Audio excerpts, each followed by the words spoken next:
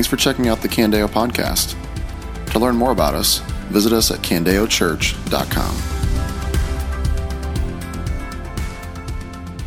Well, good morning, Candeo family. If you've got a Bible, join me in Ecclesiastes 5 if you're not already there. And we're going to continue in our journey through Ecclesiastes, a journey that we started about a month ago and will continue in through Thanksgiving. And maybe you've noticed this. We just did something we don't typically do here.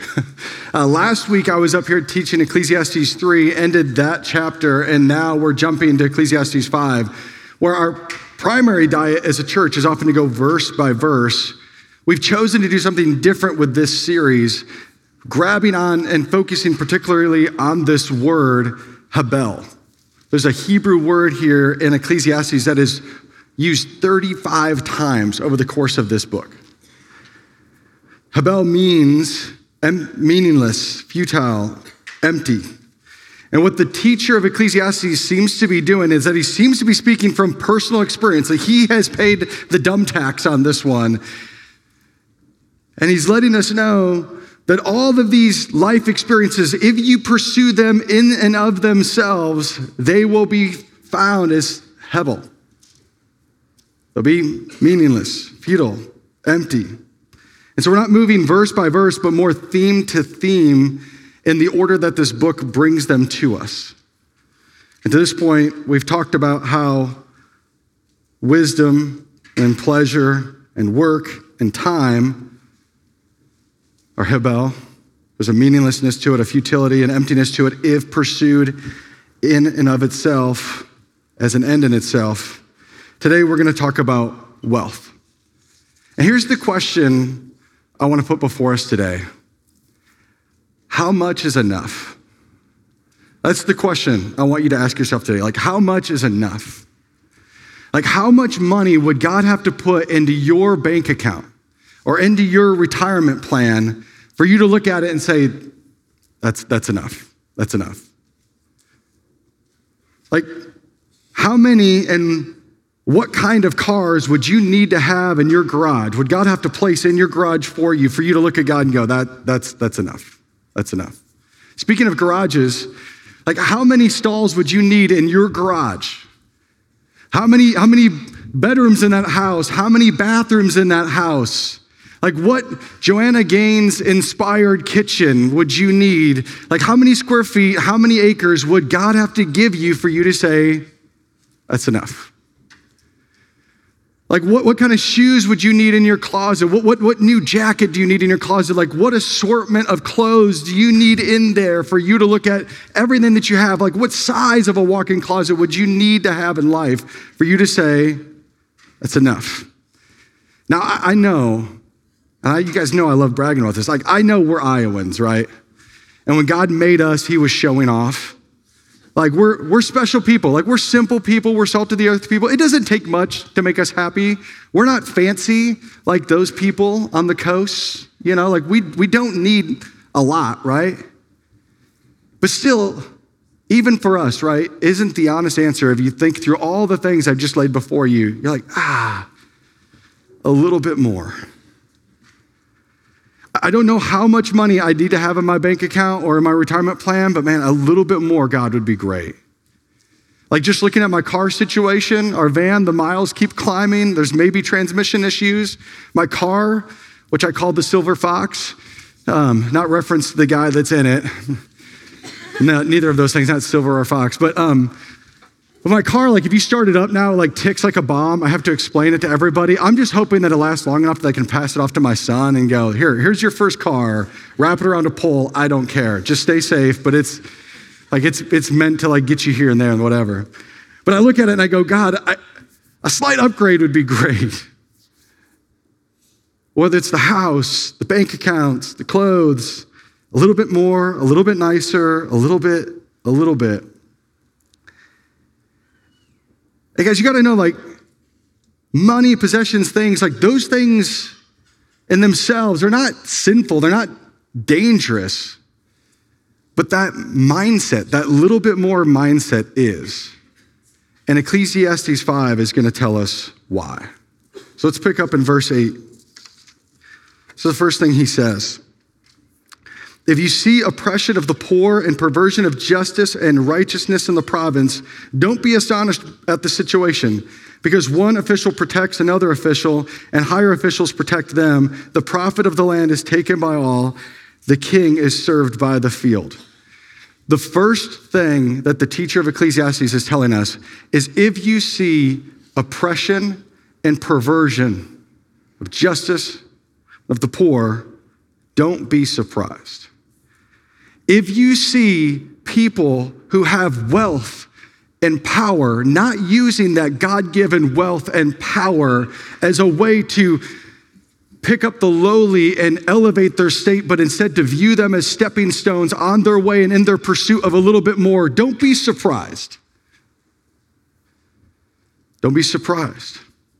This news cycle that we see so often of corruption and greed, they're not recent developments. But this sin struggle was birthed the moment the first coin was minted. This is like oppression, this perversion that we see in the world. It puts the destructive nature of wealth on full display for us to see. When money is what you worship, it doesn't just take part of you, it takes all of you. It darkens your heart and it corrupts you to soul level.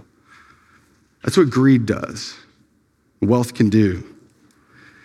And the truth is, if we can see it, if you can see oppression and perversion, things motivated by greed, corruption in full display, if you can see it, know this, God can see it. One of the things that's abundantly clear as you look throughout your Bible, the Bible refers often to what is described as the quartet of the vulnerable. Orphans, widows, immigrants, and poor. Throughout the Bible, you will see the quartet of the vulnerable talked about again and again and again. For widows, orphans, immigrants, and poor people, like the safety nets of life have like completely disappeared for them. They are in free fall and they're looking around at society going, will anybody care for me? And any act of mercy, any act of care for the quartet of the vulnerable is an act of pure mercy because they have no ability to pay you back. God cares deeply for the vulnerable. How do we know this? Because our Bible talks about the quartet of the vulnerable and God's heart for them 115 times. In my Bible, that is one time for every 9 pages of Scripture. James 1:27 says this, that pure and undefiled religion before God the Father is this, to look after orphans and widows in their distress. One of the clearest commands throughout the Bible is that those who have should care for those who don't. And one of the great tragedies of the little bit more mindset is that it hyper-focuses so much on what you don't have that you totally miss what you do have to give away to those in need. Like in our lives, we can get so preoccupied with remodeling the kitchen that we forgot the fact that there's 1,004 orphans in our state alone, kids without homes and parents who would love a place at your dining room table, and your shabby, not remodeled, not updated kitchen will do just fine. And beyond the 1,004 kids that are looking for a home and family to be adopted, there's over 4,000 in foster care. Orphans. How about widows? There are widows in your neighborhood. You get so hyper-focused on what you don't have and the pursuit of more and being all about what's in front of you, you miss that there are widows up and down your street, people that if you just stop by and spend 20 minutes with them, it'll be the highlight of their week. The poor, the immigrants, to care for them. This is how the gospel is supposed to change us as a people. Our God cares for the poor and the powerless. And that's what we are. When God found you, what state were you in spiritually? But poor and powerless.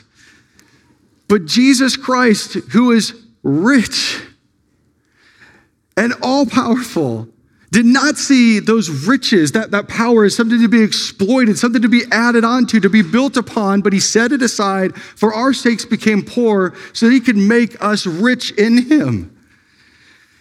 And you cannot claim to love Jesus. You cannot claim to have come to know that type of love and it not change you to the point where you want to now align your life with his. And you want to imitate him in everything, that in everything you want to both proclaim the gospel and display it with your life.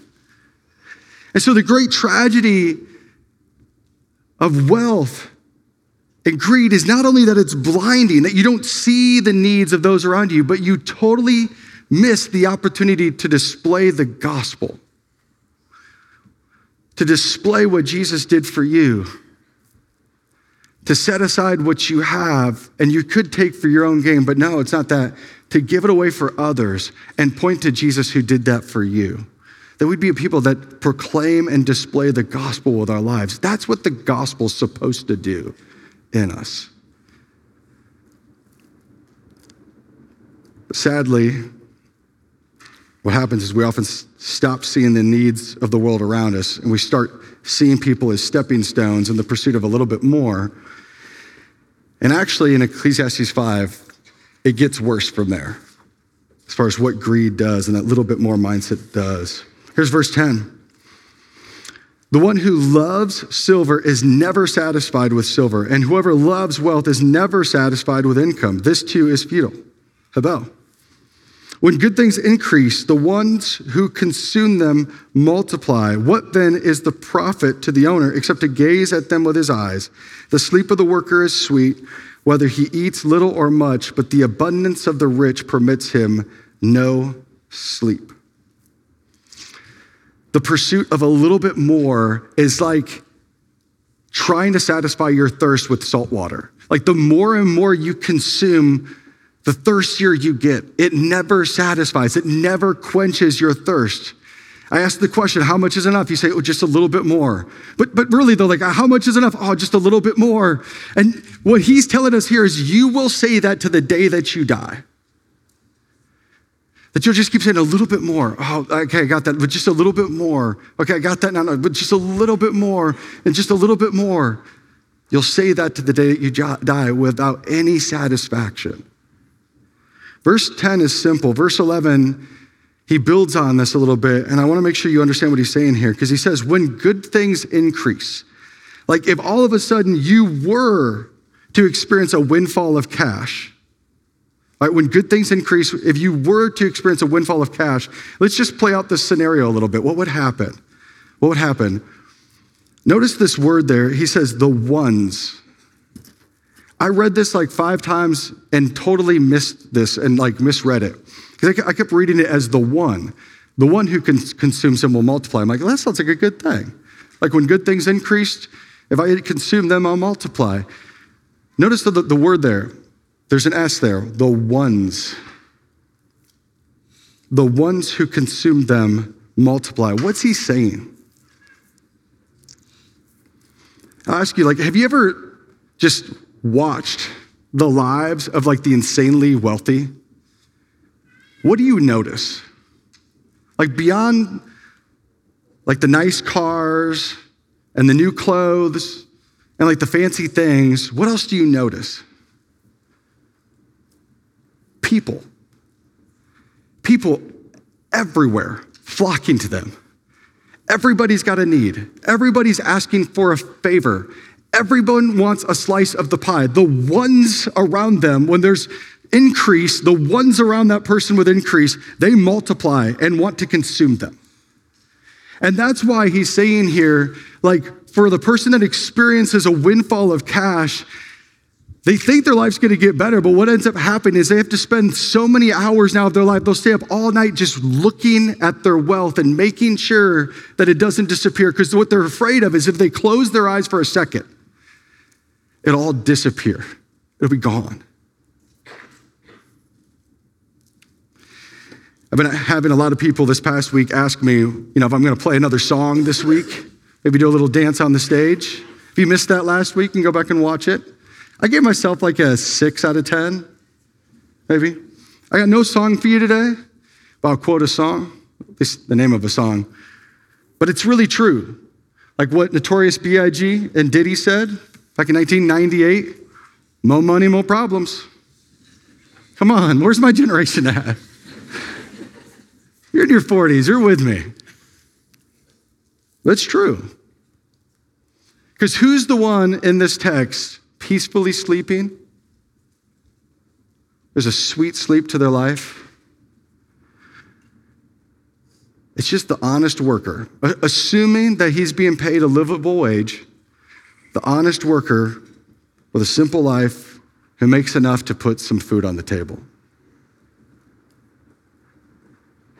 We think a little bit more is going to make us happy, and it doesn't. You're never satisfied by it. And more money, more problems. I want to get to the heart of the issue here. Let's do like a deeper dive. Because the heart of the issue, and I've already kind of said this, right? Like money, possessions, wealth, in and of themselves, like that isn't the problem. It's the love of those things. It's the pursuit of accumulation of those things that's the problem. Like go back to those verses, 10, 11, 12. Can we put those verses back on the screen here? Like just take note of verses 10, 11, and 12. I think we'll get it here. Got it for me? Just look verse 10, right? Key words like the one who loves and whoever loves. Verse 11, when good things increase. Verse 12, the abundance of the rich. Right? It's not that money and possessions and things like in and of themselves is evil. It's the love of money. It's the pursuit of accumulation that is evil. Right? Money and wealth are not evil. In fact, some of you may not know this, like it's actually a spiritual gift that God has given some of you in this room, that God has made you supernaturally gifted at managing money and at making money. And his desire in giving you that gift is that you will use that gift to glorify him, to build up his church, and to bless other people. Like what you have, like God has made you to do that incredibly well.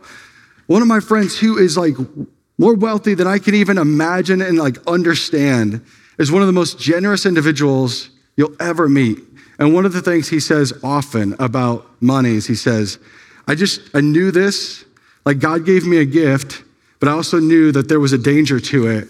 And I've always known that the only antidote for greed is generosity. And so the way that I keep myself in a healthy spot is I just give it away. I've watched him do that with millions and millions and millions.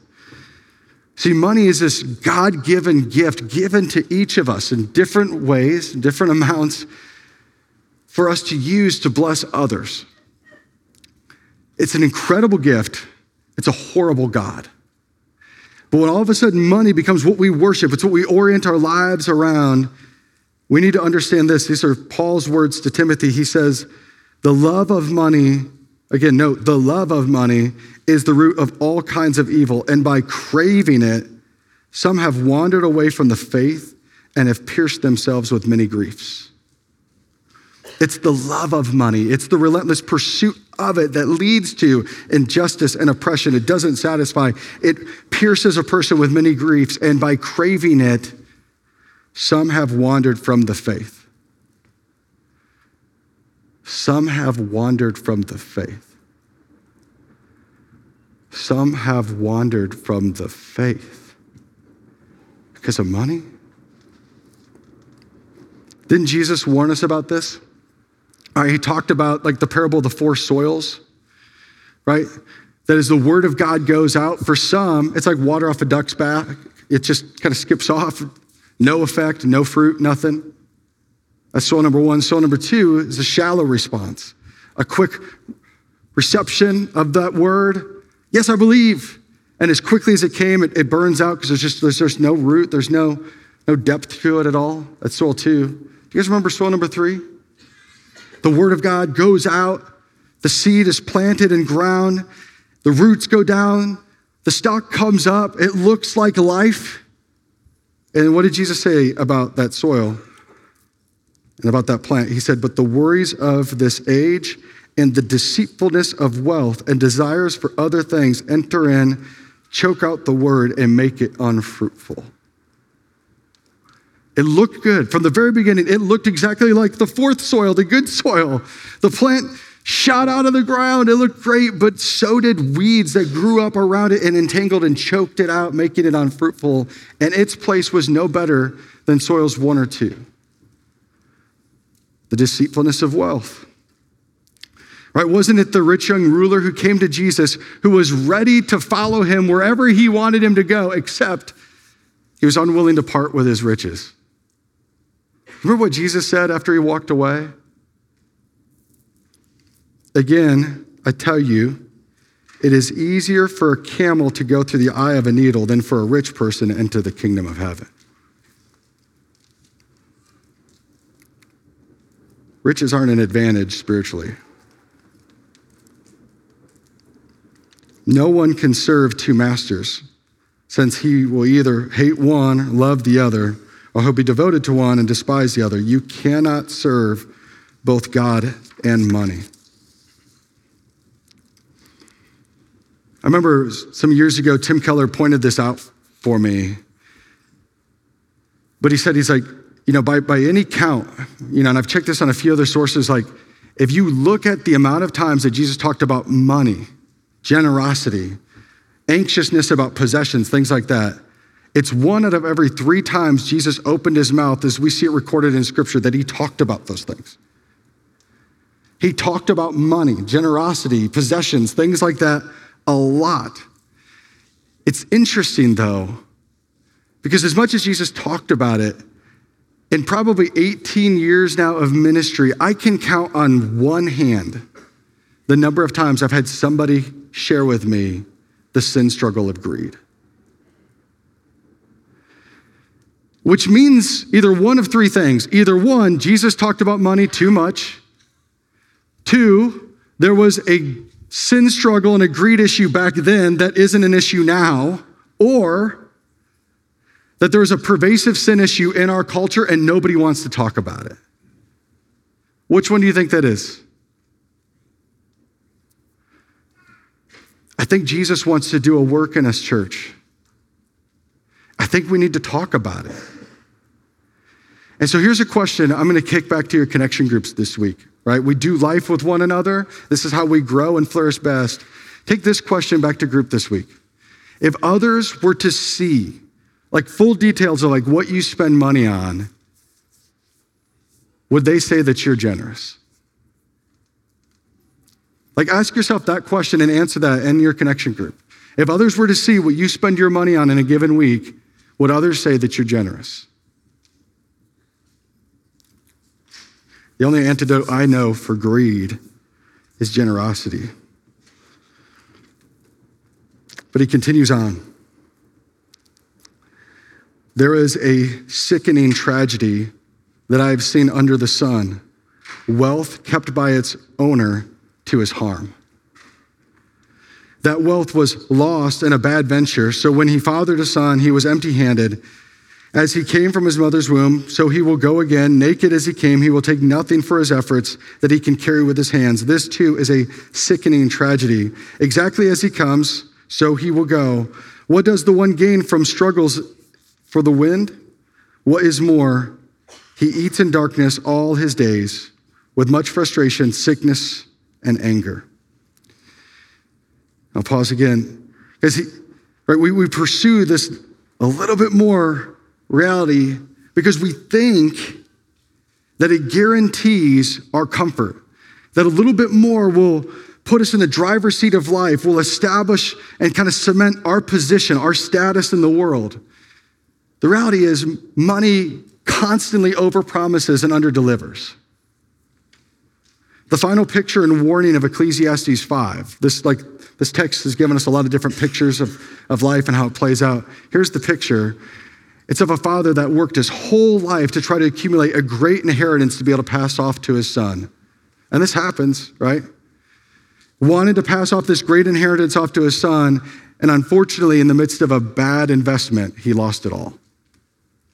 So instead of being able to hand off this inheritance to his son, instead of being able to end his life in comfort, happy, joyful, he ends his life angry, sick, and frustrated. Here's the point that the teacher's trying to make. Your money will leave you at some point. Whether in your 40s, 50s, 60s, or on your deathbed, your money will leave you. You should hear that and think about what you're investing in. I would not invest myself in something that will leave you. I would invest yourself in something that will never leave you, someone who will never leave you. This passage is really important for everybody in the room to hear, and so please, everybody, receive these words. But in particular, I just want to say a quick word to the parents in the room. Parents, what is the most important gift that you want to give your kids? What is the most important gift that you want to give your kids? And I know that you're going to say it's Jesus. But why do you then spend so much of your time pursuing just a little bit more, a few more hours, a little bit bigger paycheck, some nicer food to put on the table? You are trying to physically provide for your family and not spiritually providing for your family. What's the most important thing, parents, that we can give our kids? And are you reflecting that with your life and how you spend your time, your energies? This quote, ironically, comes from a marriage book. And it's from the intro of that marriage book. But I remember reading this a few years ago, and I was stunned by how hard it hit me. But this is Francis Chan from his marriage book, You and Me Forever. He writes this. He says, even now, I'm working to make sure that my family is set up for the future. When most people make that statement, they're talking about financial security for their last few years on earth. When I say it, I'm referring to the millions of years that come after that. People accuse me of going overboard, preparing for my first 10 million years in eternity. In my opinion, people go overboard in worrying about their last 10 years on earth. I'll let that sit for a bit. You can read that.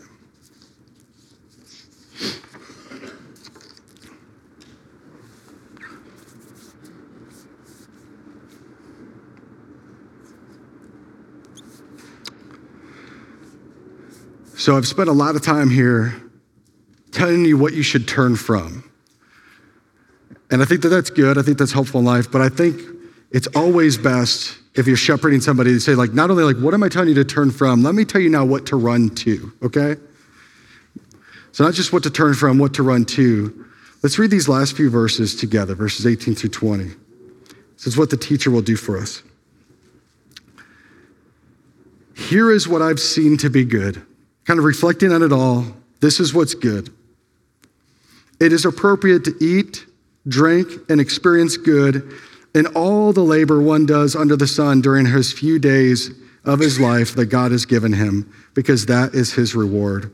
Furthermore, everyone to whom God has given riches and wealth, he has also allowed him to enjoy them, take his reward, and rejoice in his labor. This is a gift of God. For he does not often consider the days of his life, because God keeps him occupied with the joy of his heart. See, it's not enough just to tell you what to turn away from, right? To turn away from the love of money and the pursuit of accumulation. Now I want to tell you what to run after. And the answer is not that I want you to turn away from these things here and run toward poverty. I think it was Andrew Chrisman in our elder meeting that said something about this isn't now the poverty gospel for you. That every time you're sitting at your house and maybe you cook up a steak, that you sit there and go, I feel horrible for this. Right? Because every time you order that steak or eat that steak, you're mindful of the fact that there are kids in Africa that need food, right? And I do want to be mindful of the needs that exist around us, but the mindset here is not to run so far from this that you now just live under this constant weight and guilt of I need to give more and more away and more away. Because actually what he's telling us to pursue here isn't to run away from just the wealth and that, and then to run to poverty. He's actually saying to run away from these things to enjoyment. And I just found that interesting. Right? That we should stop focusing on what we don't have, but recognize what we do have and delight in it. Yes, to recognize what we do have and seek to give as much of it away as possible. But at the same time, to also to delight in God's provision for us and his care for us. It's actually in that you are able to enjoy the steak, right? Because it's not some status symbol. It's not something that you're pursuing and wanting more and more. You're able to see God's goodness and providing it and giving that gift to you. The opposite this morning of the direction that we should go is not poverty. It's actually enjoyment. It's contentment. Not focusing on what we don't have, but focusing on what we do have, giving as much away as we can, and delighting in what we have. Because when you begin to just recognize what God has given you, when you begin to look at it not through I think the word would be like a minimalist mindset, or through that mindset, this lens of like a poverty mindset that I don't have anything. If you stop thinking of yourself as like on the end where you don't have enough, but you begin to recognize I have been given more than enough, that there's enjoyment, that there's joy. How does one get enjoyment? Like, where does that start from for us? It's in letting go of the things of this world that don't satisfy and taking hold of the one who does. Just look at these words here of Hebrews 13:5. Keep your life free from the love of money and be satisfied with what you have, for he has himself said, I will never leave you or abandon you. If you want a right relationship with your possessions, with your stuff, if you even want the ability to enjoy what God has given you, it starts with a right relationship with God. The only way to enjoy the things of this world is to start with a right relationship with God. To not worship those things in and of themselves, but worship him and let everything else fall into place, rightful place around him. You're not tethered to it, like that's where your joy is found, but you're able to live with open hands, to give away and to enjoy freely, but delighting in it all because God is the giver of everything. Does that make sense? And I'm not talking to like non-Christians this morning, like those in the room that don't have a relationship with God, like, oh, a right relationship with God will make you right with your money and give you a right relationship with your money. I'm talking to my brothers and sisters in Christ this morning. That if you find yourself in an unhealthy spot in regards to your possessions, I don't have any other tip for you to get that right other than a right relationship with God will bring you into a right relationship with your stuff. And so what you got to do is you got to stop grabbing and try to have the best of both worlds. How do I hold on to all of this and yet hold on to God? You have to let go of the world with this hand so that you can fully take hold of the one who truly satisfies. Keep your life free from the love of money. Be satisfied with what you have, for he himself has said, I will never leave you or abandon you. Let's pray.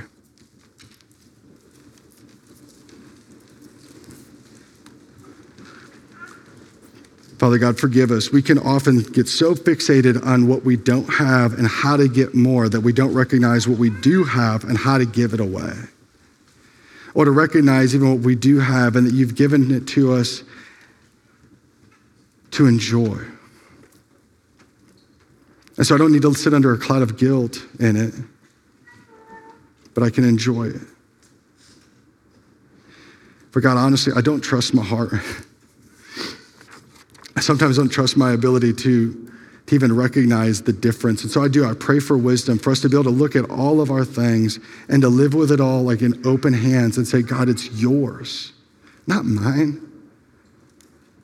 And as you lead and guide us in our lives, would you be the one that dictates what happens with our bank accounts? Because you do, ultimately.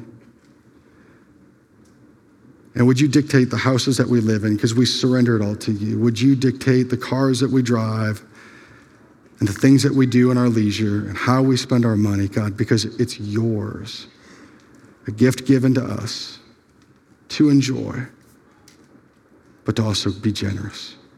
Well, we love you and praise you. Amen. This has been a message from Candeo Church. To learn more about us or to hear more messages, visit us at candeochurch.com.